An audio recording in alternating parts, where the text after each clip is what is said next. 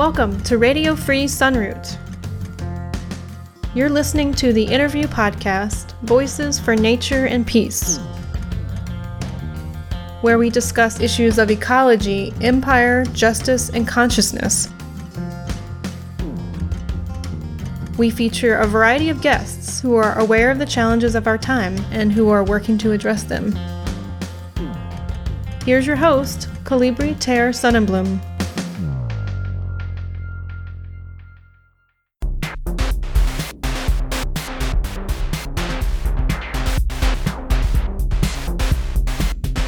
In Defense of the Last Wild Buffalo, featuring Stephanie C. of the Buffalo Field Campaign. The last wild herd of buffalo in North America spend most of the year in Yellowstone National Park. They are descended from a mere 23 individuals who survived the massive buffalo slaughters of the late 19th century by hiding out in a valley there.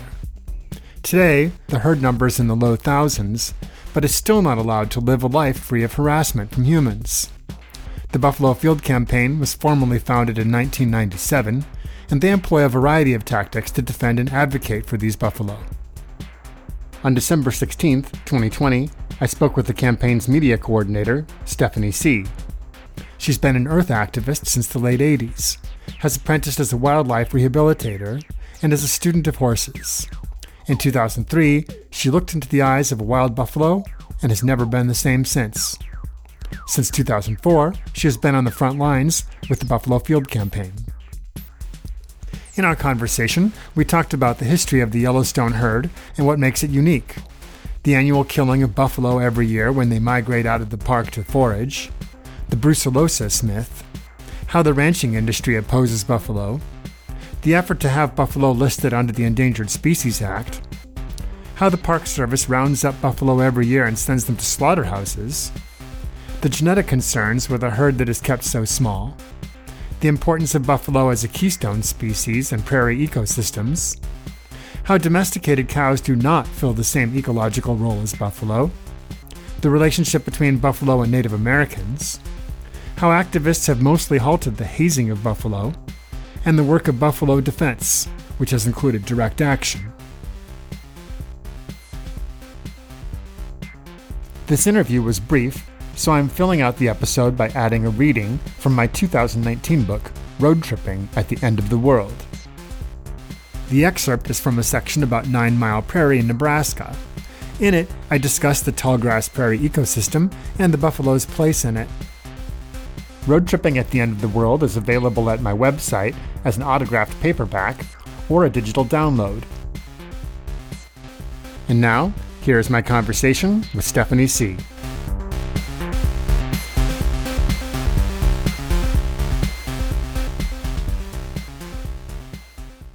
Can you tell us what is unique about the Yellowstone buffalo herd?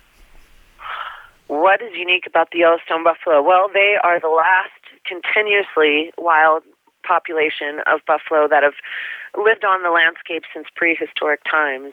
There's about 500,000 buffalo/beefalo in the country. All of them have been put there by humans, and the majority of them contain cattle genes or are fenced in or managed as livestock, game farmed. And so the Yellowstone buffalo is the last continuously wild population. They have no cattle genes. They are pure bison, and they're pretty special. Right, and they are also the very last remnant. Can you tell us the story briefly of how that happened, that they are the last bit that's left? Yeah, so back in the late 19th century, when the war was being waged against Native people and the buffalo, there were 23 individual buffalo who saved themselves by seeking refuge in Yellowstone's Pelican Valley, and those the buffalo we know today are the descendants of that individual group. So 23 were left? Yes. That's left in the wild. That's Yep. insane, because of course it was something, I mean, I know there's different estimates, but 20 to 40 million to start with. Upwards of 70 million. Upwards of 70 million. And so these last 23 that somehow slipped through the net just made their way to Yellowstone. And then did they receive any kind of protection there at first? Or They did. Ironically, the very government who was initiating their slaughter sent in the U.S. cavalry to protect them from poachers. And eventually Yellowstone National Park became established in response to that as well.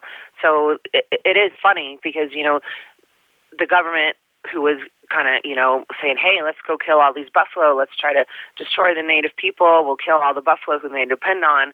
Suddenly they're almost all gone, and the 23 that were found, the government sent in the army to come and protect them after they had been the ones who had practically driven them to extinction. Okay. And then over the course of time, that herd grew in numbers into the hundreds and then even into the thousands? It did. So the buffalo, the 23, are what's now known as the central herd. And there is another herd in Yellowstone, the northern herd. And those buffalo, some of them were brought in from other places, from individuals who saw what was going on, had seen a small group of buffalo and decided they were going to protect them, and they did that. And then they later brought them to Yellowstone when Yellowstone was established, and that became the northern herd. So your central herd is the last continuously wild population, and they, like I said, have lived on this landscape since prehistoric times. And unfortunately, they're not doing okay. They're imperiled, and we're trying to gain them protection under the Endangered Species Act. Right. It's hard to believe that they're already not in a protected species under the Endangered Species Act. Is that because of politics around, say, ranching or?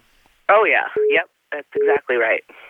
Right, because what happens every year, and really one of the main focuses of your work, is that a number of these buffalo are slaughtered every season. Right. So bison, buffalo are a migratory species. They move with the changing seasons, the availability of food. And Yellowstone National Park is located on a really high plateau. And during the winters, the snow gets incredibly deep. And while bison are an ice age mammal, they're built for winter. It's still, when the snows get that deep, they have to move and seek lower elevation habitat. And when they do that, that ends up bringing them into Montana, west into the Hebgen Basin, which is outside of West Yellowstone, Montana, and also north into the Gardner Basin, which is near Gardner, Montana. And when they come into Montana, the livestock interests just have an incredible hissy fit. They don't want to share the grass with these native bovines. They have tried to use a scare tactic of a disease called brucellosis, saying that, the buffalo, they're going to threaten our livestock and our livelihoods with giving our cattle brucellosis. And brucellosis is a disease that ungulates get, that and other animals too, that came from European cattle. So the cattle industry brought this disease here, and there's never been an incident of wild bison transmitting brucellosis to cattle, even where they coexist. But on the other hand, elk, who have also been given this disease, have been implicated numerous times in Montana, Idaho, and Wyoming for transmitting it back to cattle, yet they're free to roam. They don't have this war waged against them in the way that the buffalo do, not even close. And so when you really, really look at this, the issue is really all about the grass and who gets to eat it. And Montana's livestock industry is hell-bent on making sure that their cattle are the ones who get to eat the grass, and the buffalo are not allowed to restore themselves. So we have a lot of work cut out for us, because in Montana, the livestock industry has tremendous political clout in the state government as well as in the federal government. And so right now, they're pretty much calling all the shots. And the centuries-old range war that was waged against the buffalo continues to this day. Right. I'd like to return just briefly to the brucellosis myth and talk about the details of that slightly, because as you said, there's no documented case of it being passed from buffalo to domesticated cows. And I guess that the circumstances to do so are really specific and have to do with a domesticated cow would have to come into contact with a miscarried fetus of a buffalo or something? I mean... Correct. Yes, that's absolutely right. And that is never going to happen. That's just never going to happen. And so if a buffalo, and we hate to really talk about this disease so much because it really is not the issue, and it kind of feeds the fire for the Department of Livestock and the livestock interests that try to use this excuse. But in scientifically, in reality, if a buffalo, and it would be a female buffalo, were to be infected with brucellosis, she would miscarry. And that would happen in the middle of winter, around February. And if that happens, you're going to have all kinds of predators, scavengers, and others that are going to just come and wipe that off the face of the earth. There will not be any trace left. And also thinking there's no cows present near buffalo during the winter time because the cows can't even handle this climate. They wouldn't survive. So they get taken to lower elevation habitat by humans every year. And should it happen later in the summer, which it doesn't, it would die in direct sunlight. And one of the most miraculous things, which we have witnessed in person, when a buffalo gives birth, she eats the placenta. She eats everything. There's nothing left for a cow to be worried about. She eats everything, and anything that might be left on the grass, any fluids or anything like that, birds and other animals come in and take care of all of that. So there's really a non-issue when it comes to bison and cows and the threat of brucellosis transmission. And in fact, the only times that there has been instances of transmission between bison and cattle has been human-induced. In fact, it was introduced into the Yellowstone population when the park had domestic livestock that they would eat and get milk from, and they had found an orphaned bison calf, and they thought, hey, why don't we bring it to these domestic cattle and they can take care of it. And so this little baby buffalo started nursing on a cow who had brucellosis, and that's how the disease got into the population. And the only other times that has been transmitted is through laboratory situations where it was forcibly fed. Right. Okay. So basically, there's just absolutely nothing to this at all. That's no. Okay. So when the buffalo during the wintertime, when they go down to the lower land to forage for food, are they going onto private land or public land or both? Both. Okay. So most of Yellowstone National Park, especially on the west and northern boundaries, is surrounded by Gallatin National Forest land, which is public land. There are sections of private lands scattered within all of that. Most of those private lands are largely buffalo-friendly, yet the state of Montana still gets to call all the shots. It's really strange. In the western states, you have the federal land managers, like the Forest Service, for example. They manage the land, but even on those lands, it's the state agencies that manage the wildlife, as if they're separate things, which we know that they're not. But that's how it works in Montana and other western states. So when buffalo come on to Gallatin National Forest, suddenly they become the management jurisdiction of the state of Montana. And in this case, because of a law that was established in the mid-90s, it's called MCA 81-2-120, the Montana Department of Livestock has authority over wild bison when they migrate into Montana. And that's just like putting the fox in charge of the hen house. Wow, I didn't know about that detail. That's just completely ridiculous. It's insane, and we're trying to get that law repealed, but with our legislature being heavily run by livestock interests, it's pretty hard to get that done. Right, because the history of the western states is that there was ranching there before, any of these places were even territories. And so when the territorial governments formed and then when the state governments formed, the ranchers were right there doing that. They were there writing the original laws. They were filling the original offices, and they've really been in power since day one. Exactly, and they were killing people who got in their way. I mean, literally murdering people who got in their way. And there's a book that, if folks who are interested in this should read, it's called In the Presence of Buffalo. It's written by Dan Brister, who used to be our executive director. He since has gone on to law school, but he details that aspect of the livestock industry and the incredible and brutal power that they wield in this state and other Western states as well. Yeah, and so can we talk about the Endangered Species Act for a moment? And I mean, you must be, how has that gone? Well, we filed the petition.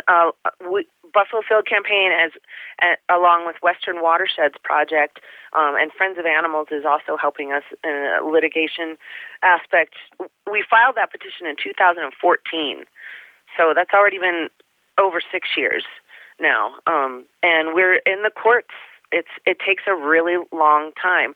We've had a couple of positive federal rulings because the Fish and Wildlife Service initially issued a negative finding, and we challenged that finding, saying that they did not use the best available science, and federal court upheld our decision and made them go back to the drawing board. And then there was yet another challenge, and they had to go back to the drawing board again. And so the U.S. Fish and Wildlife Service has been kind of hemming and hawing, trying their best not to have to take care of these buffalo under the Endangered Species Act, but our petition still stands, and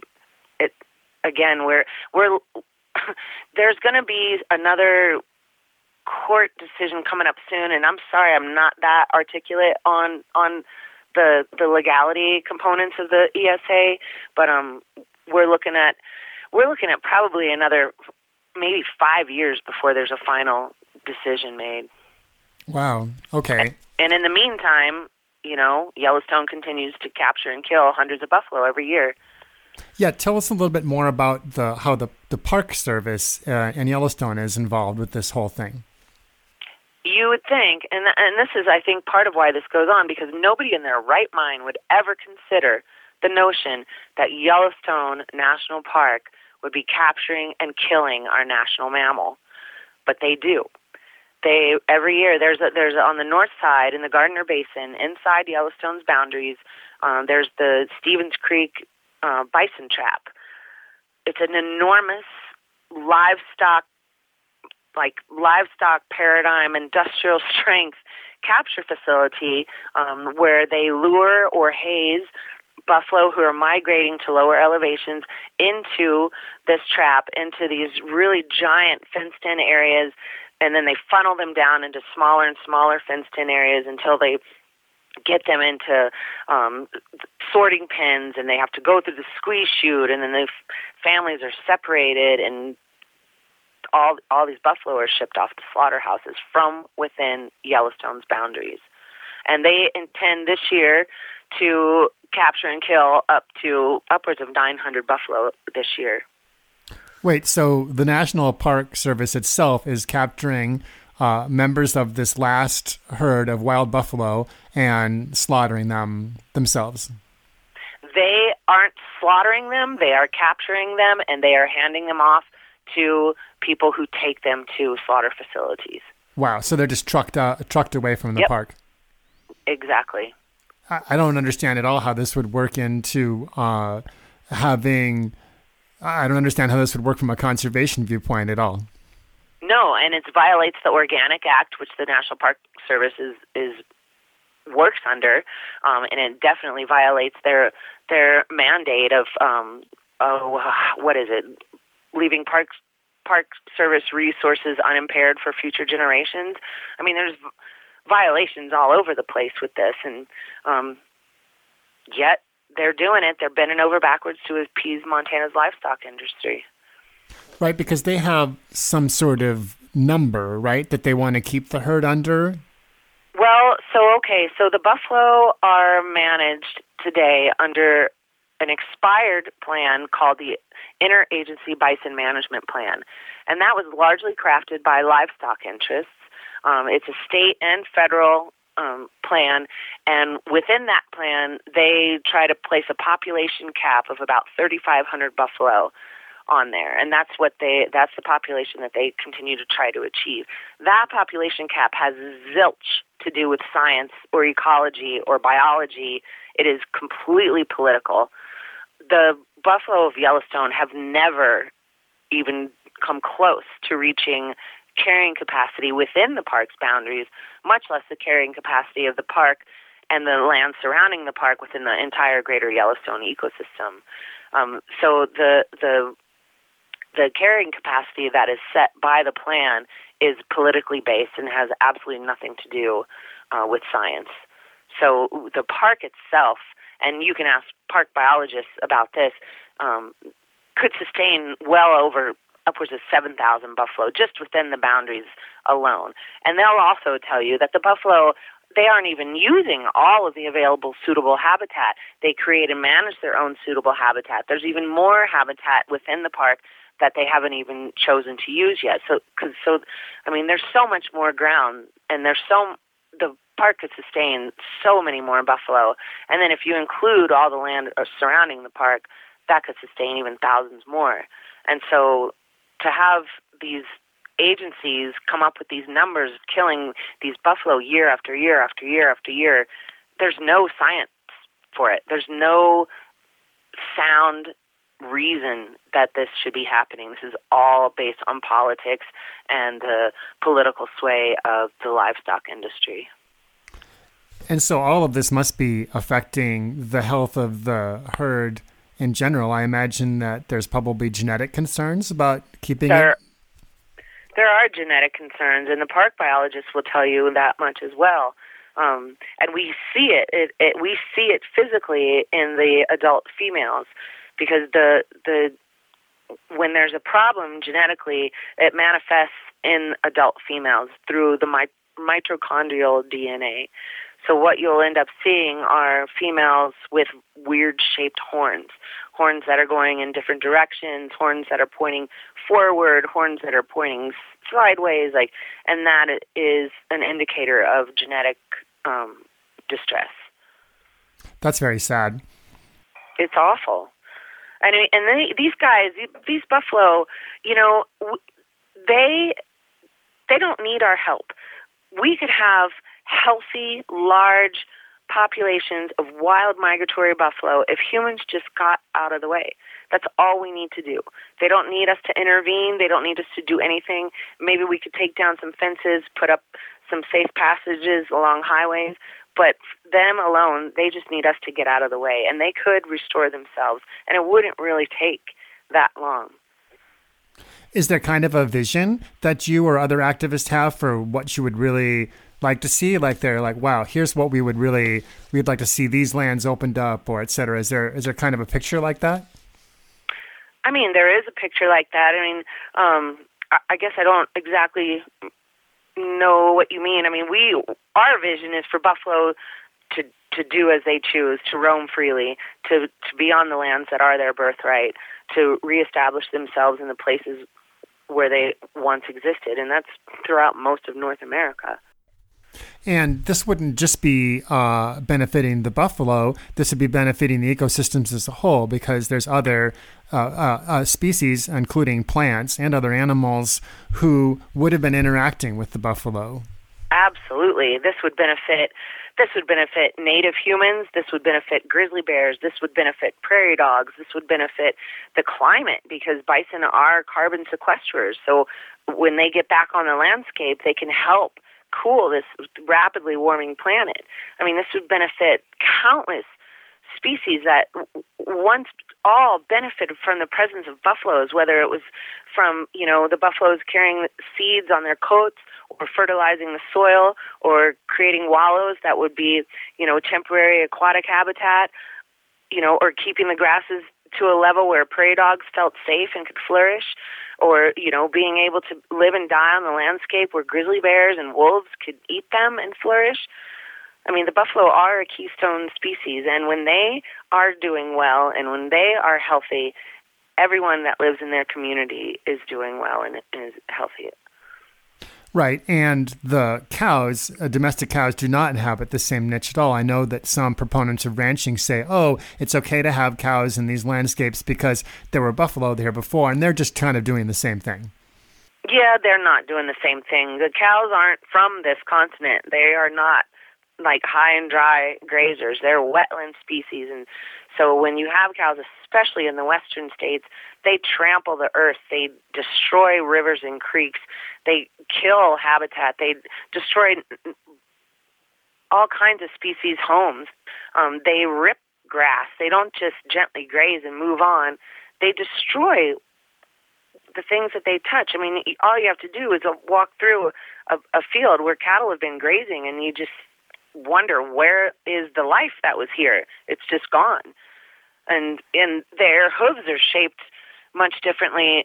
They leave a similar track, but a cow's hoof is much more flat and tramps down the land, where a buffalo's hoof has a little bit of a curve to it, and they help gently till the soil. I can't tell you how many times I've been in the field and have been watching a herd from a distance of buffalo, and there's all these little teeny tiny beautiful plants that grow in the springtime, and you're like, oh my God, all these buffalo, there's no way these plants are going to be okay. And then you go there and everything is just fine, and you can see where they've grazed, just the tops of the grasses. All these other little plants that they haven't eaten, that they've been moving through, are intact, are beautiful, are healthy, and there's almost, except for their poops, they hardly leave any trace. And it's just such a beautiful thing how North America's largest land mammal can move through such a fragile ecosystem and almost leave no trace of their presence. And all of this is obviously also mixed up with the history of and the current politics around Native Americans. Yes, because the federal government decided, well, we know how much that Native people depend on the buffalo, so if we can destroy the buffalo, then we can subjugate the Native people. And it goes on to this day. I mean, a part of the reason it's not just about cows. I mean, this is continuation of genocide. Because when buffalo are allowed to freely roam and restore themselves on their land, Native people, especially Plains tribes, are not going to have to rely on the U.S. government for anything. And the government fears that. They don't want that to happen. And so that's part of the issue here. Right. And plus their ways of interacting with the animals were much different than the ways that are being used by the state of Montana or the Park Service. I mean, the Native Americans didn't use helicopters, right, to haze the buffalo? No. I mean, they lived with them, There was relationship and reciprocity. There was respect. They were relatives. So really, the whole thing is just it's really a continuing legacy of settler colonialism, one could say. It is, exactly right. It's a centuries-old range war. Because the way that the slaughter happens when they leave, because we didn't quite get into the details of this, but when they leave the park, then there's people who are watching and waiting for them, right? There are, I mean, the state and federal agencies, there's a lot of hunters as well, who are waiting for them to leave the park. I don't know if you were referring to the hazing operations, but all of it, over the course of the years, we've put almost an end to hazing operations. Those are very rare to occur these days, especially over here in the Hebgen Basin. We gained year-round habitat for the buffalo, which includes Horse Butte, which is part of Gallatin National Forest, and it's one of the buffalo's favored calving grounds. And we had a huge victory being able to halt the hazing operations, industrial strength, like you were saying, using helicopters, horses, cowboys on horses, every law enforcement agency you could possibly think of, just running buffalo for 10 to 15 miles in a day, including tiny little newborn calves or pregnant moms in labor. And that has almost been put to an end. And so we are very grateful for that, but we still have a long way to go. Because we're in the season now where they're leaving the park again soon. Yeah, typically, wintertime we get migrations into the Hebgen Basin and into the Gardner Basin because, like I said, the snows get so deep in the park's interior that the buffalo need to get to some lower elevation habitat. We haven't had a large migration yet. This year, we don't have a whole lot of snow yet either, but as soon as those big snows come, the buffalo will come.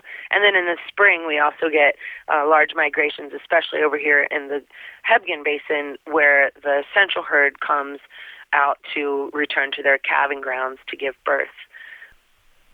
And so you all have a lot of different ways that you have of trying to stop what's going on, which I believe has included direct action. It has, and it's made a big difference. A lot of the people who come and volunteer here, they witness what's happening to the buffalo, and they just have to do something about it. And so there's been a lot of individuals who have taken direct action, shutting down traps, shutting down roads to access the traps, what have you. And those tactics have worked. I mean, there used to be 2 operational capture facilities over here in the Hebgen Basin, and those are gone. One of them still stands, but it hasn't been used in about 10 years. The other one hasn't been put up since the last time it was occupied. And again, we've gained year-round habitat over here in the Hebgen Basin. Over in the Gardner Basin, where Yellowstone's trap is, while that has been challenged by individuals as well, it is a monstrous industrial strength. It's huge, and there's a giant public lands closure surrounding it. So it's a really difficult place to even see, much less attack. But so, we pride ourselves on using pretty much every tool in the toolbox, from, legal action to direct action to everything in between. The thrust of what we do is we run daily field patrols where we monitor the buffalo's migration. We're with them every day, watching them where they are, how many there are, and where, and any actions that are made against them. We document those with video cameras or still cameras, and we share that footage with the public, with decision makers, with policy makers, and the media, and share their story and share the perspective that we have from being with them on the ground, which is unique. I mean, there's nobody else out here doing what we do.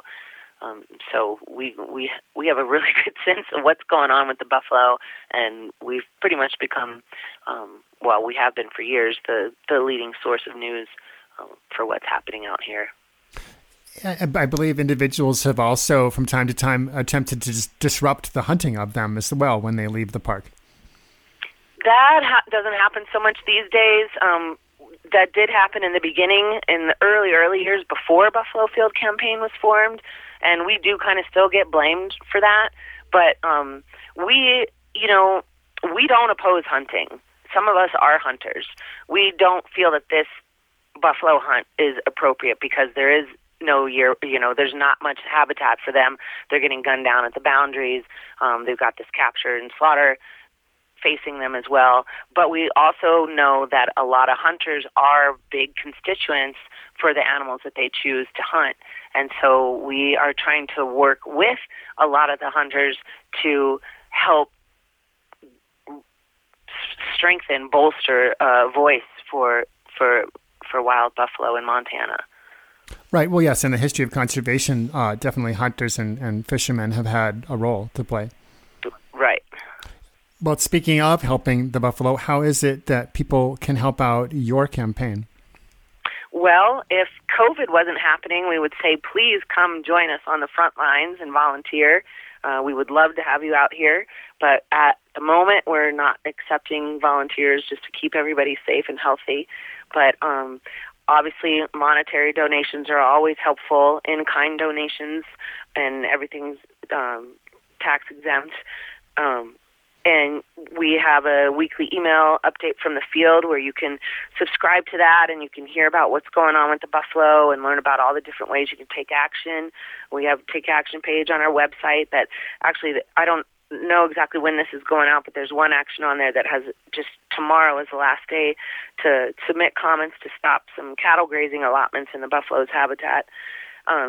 And there we have newsletters and DVDs that you can just get in touch with us and ask for some and put those out in your communities, have like a host of video showings, and you can show people what the kinds of things that we see, that we document, that the buffalo are going through. There's tons of different ways that you can help just from the comfort of your own home.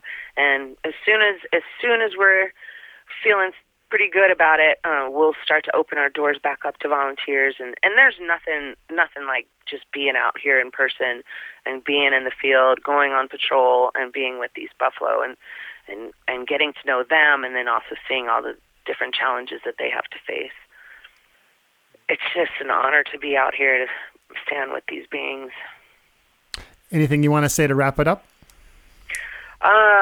Check out our website, buffalofieldcampaign.org. You can also find us on Facebook, and we're starting to do some live feeds. So once or twice a week, you'll get to be in the field with us from the comfort of your phone or laptop.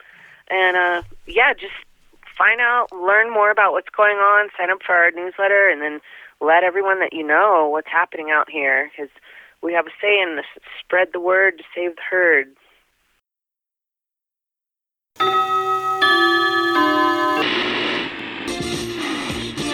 In a state of shock after the war, We interrupt our program for a brief message.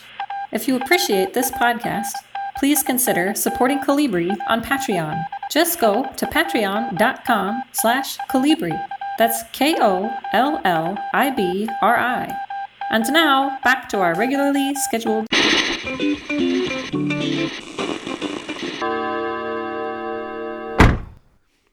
The following is an excerpt from my 2019 book, Road Tripping at the End of the World. This is from the section called 9 Mile Prairie. I was born and raised in Nebraska, but only years after moving away was my curiosity piqued about prairies. As an ecosystem type, prairies exist in conditions too moist for desert flora and too dry to support forest. Grasses are the most prevalent family of plants in prairies, both in number of species and in sheer mass. Forbs, which are non-grass plants without woody stems, so not trees or shrubs, are less common but totally essential. Trees are rare except near water. The prairies of the Great Plains formed 2,000 to 5,000 years after the last glaciers retreated. Retreating ice left behind mixed sediments that were gradually built into topsoil over many centuries, with the addition of wind-borne dust and decayed organic matter. The ecosystem co-evolved with various animals including buffalo, elk, deer, rabbits, and prairie dogs, the last of whom played an important role in aerating the soil and creating channels for water penetration with their extensive tunneling.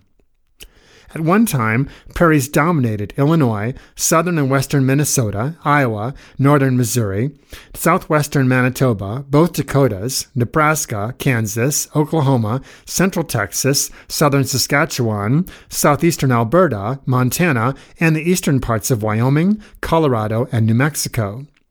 At their peak, the North American prairies covered 677,394 square miles, an area nearly a quarter of the size of the lower 48 states. Within this vast zone, tallgrass prairies grew in the east, where it was wetter at a lower elevation, and shortgrass prairies in the west, where it was drier and higher, with mixed grass prairie taking up the wide land in between. Grasses might strike most people as boring, but the many species found in tallgrass prairies are not the stuff of lawns. Growing 3 to 6 feet high, they send down roots 5 to 12 feet. Though their vegetative portion is the most obvious part to us, and is indeed tall, the majority of the plant's bulk is underground. In the case of big bluestem grass, the volume of the roots is 2 to 4 times greater than the foliage. The masses of roots often form thick, perennial rhizomes that both spread horizontally and dig down deeply. How big can they get? According to Paul A. Johnsgaard of the School of Biological Science at the University of Nebraska-Lincoln, the famous ecologist John Weaver, quote, once calculated that a square foot of big bluestem sod might contain about 5.5 linear feet, and an acre about 400 miles of densely matted rhizomes from the surface to a depth of only a few inches. Johnsgaard goes on to say, quote, the strong roots of big bluestem have individual tensile strength of 55 to 64 pounds, making prairie sod one of the strongest of natural organic substances.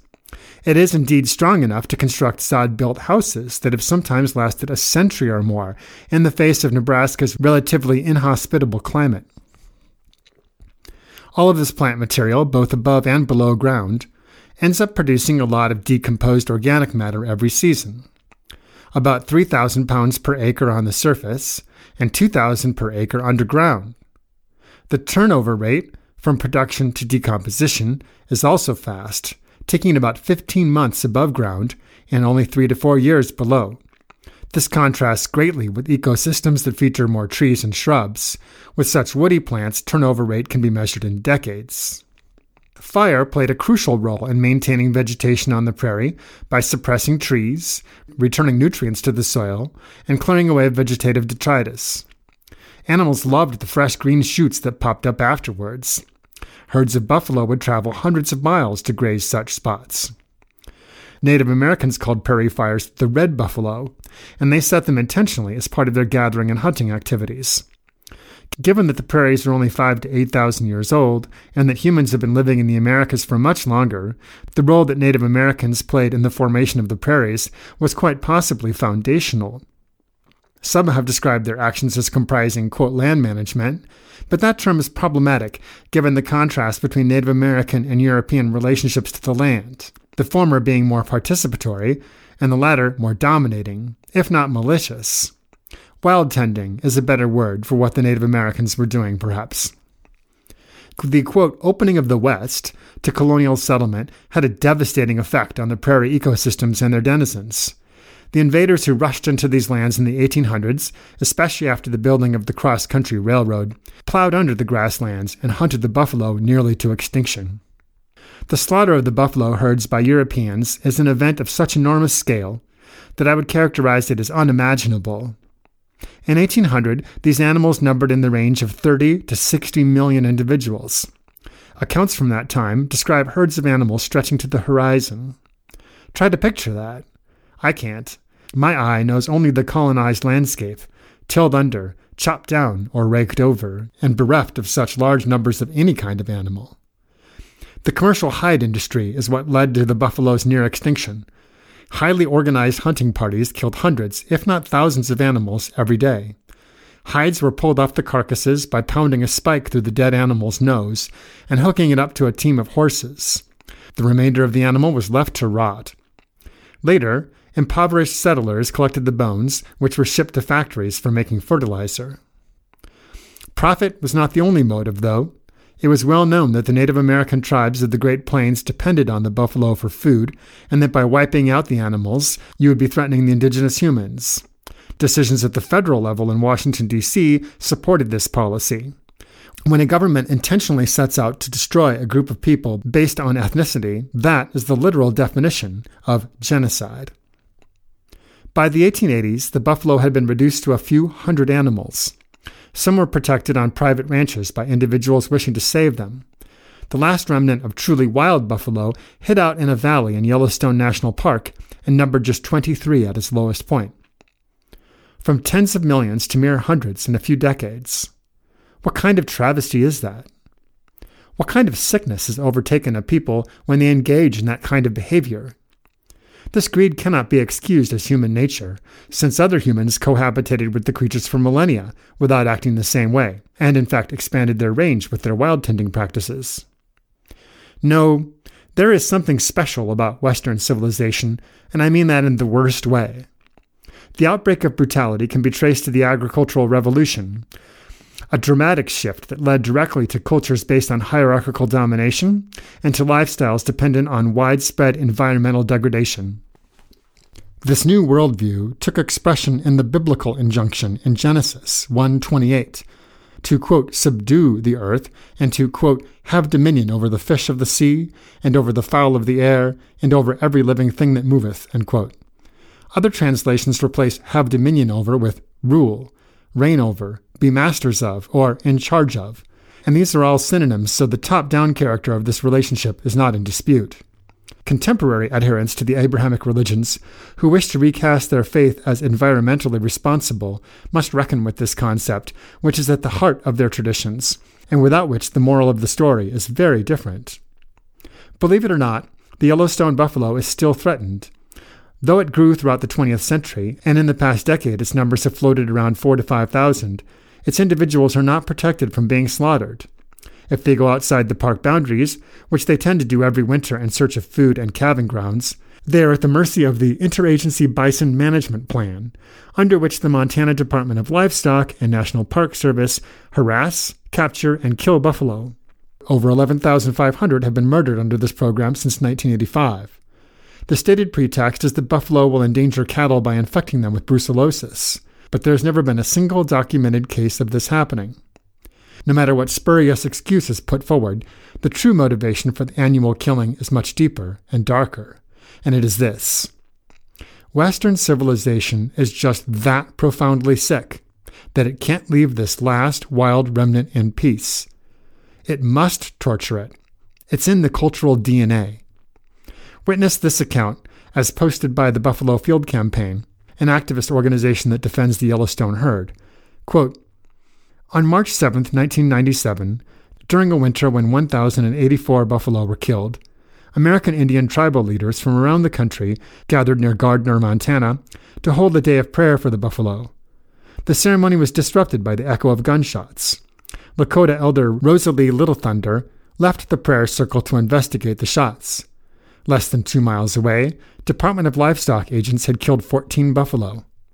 Walking across a field to pray over the bodies, she was arrested and charged with criminal trespass. To Little Thunder and other tribal members present, there was no question of coincidence. They shot the buffalo because we were at that place on that day at that time, she said. End quote. As the buffalo herds were being decimated in the 19th century, the entire floristic web of the tallgrass prairie was being plowed under. Unfortunately for the prairie community, the soils it produces are ideal for agriculture. Explains Johnsgard, quote, the soils of the tallgrass prairie are among the deepest and most productive for grain crops of any on earth. They represent the breakdown of products of thousands of generations of annual productivity of grass and other herbaceous organic matter. Because of these organic materials and the clays usually present in prairie soils, such soils have excellent water-holding capabilities. In addition to the humus and related organic matter thus produced, many prairie legumes have nitrogen-fixing root bacteria that enrich and fertilize the soil to a depth of at least 15 feet. Earthworms and various vertebrate animals, such as gophers, make subterranean burrows that mix and aerate prairie soils, in the case of earthworms to a depth of 13 feet or more. End quote. So for all the species of plants and animals of the tallgrass prairie, who number in the thousands if you count the insects, the end was nigh as soon as the Europeans arrived en masse, which didn't happen until after 1850. Less than a century later, most of this unique ecology was gone. In the present day, the tallgrass prairie ecosystem is even more rare than old-growth forest, with less than 4% of it remaining. Most of that is in the western part of its former range, in Kansas and Oklahoma. In the eastern parts, such as Illinois, less than 1% is left. Like the slaughter of the buffalo, a loss on this scale is unimaginable. Agriculture replaces the wild with the domestic, and in the tallgrass prairie, it did so rapidly, with deranged ruthlessness. Voices for Nature and Peace is produced in the Gila River Valley, New Mexico, USA, on land that we acknowledge is illegally occupied Apache territory. The intro music is Zero G Yogi by Big Z, with narration by Kelly Moody of the Ground Shots podcast. This outro music is Trip A, also by Big Z. Commercial break narration by Nikki Hill. To become a financial supporter of this podcast and to gain access to members-only content, visit patreon.com/Colibri. KOLLIBRI. For more information on Radio Free Sunroot programming, please visit radiofreesunroot.com. Thank you for listening. May you find joy in your own nature and peace.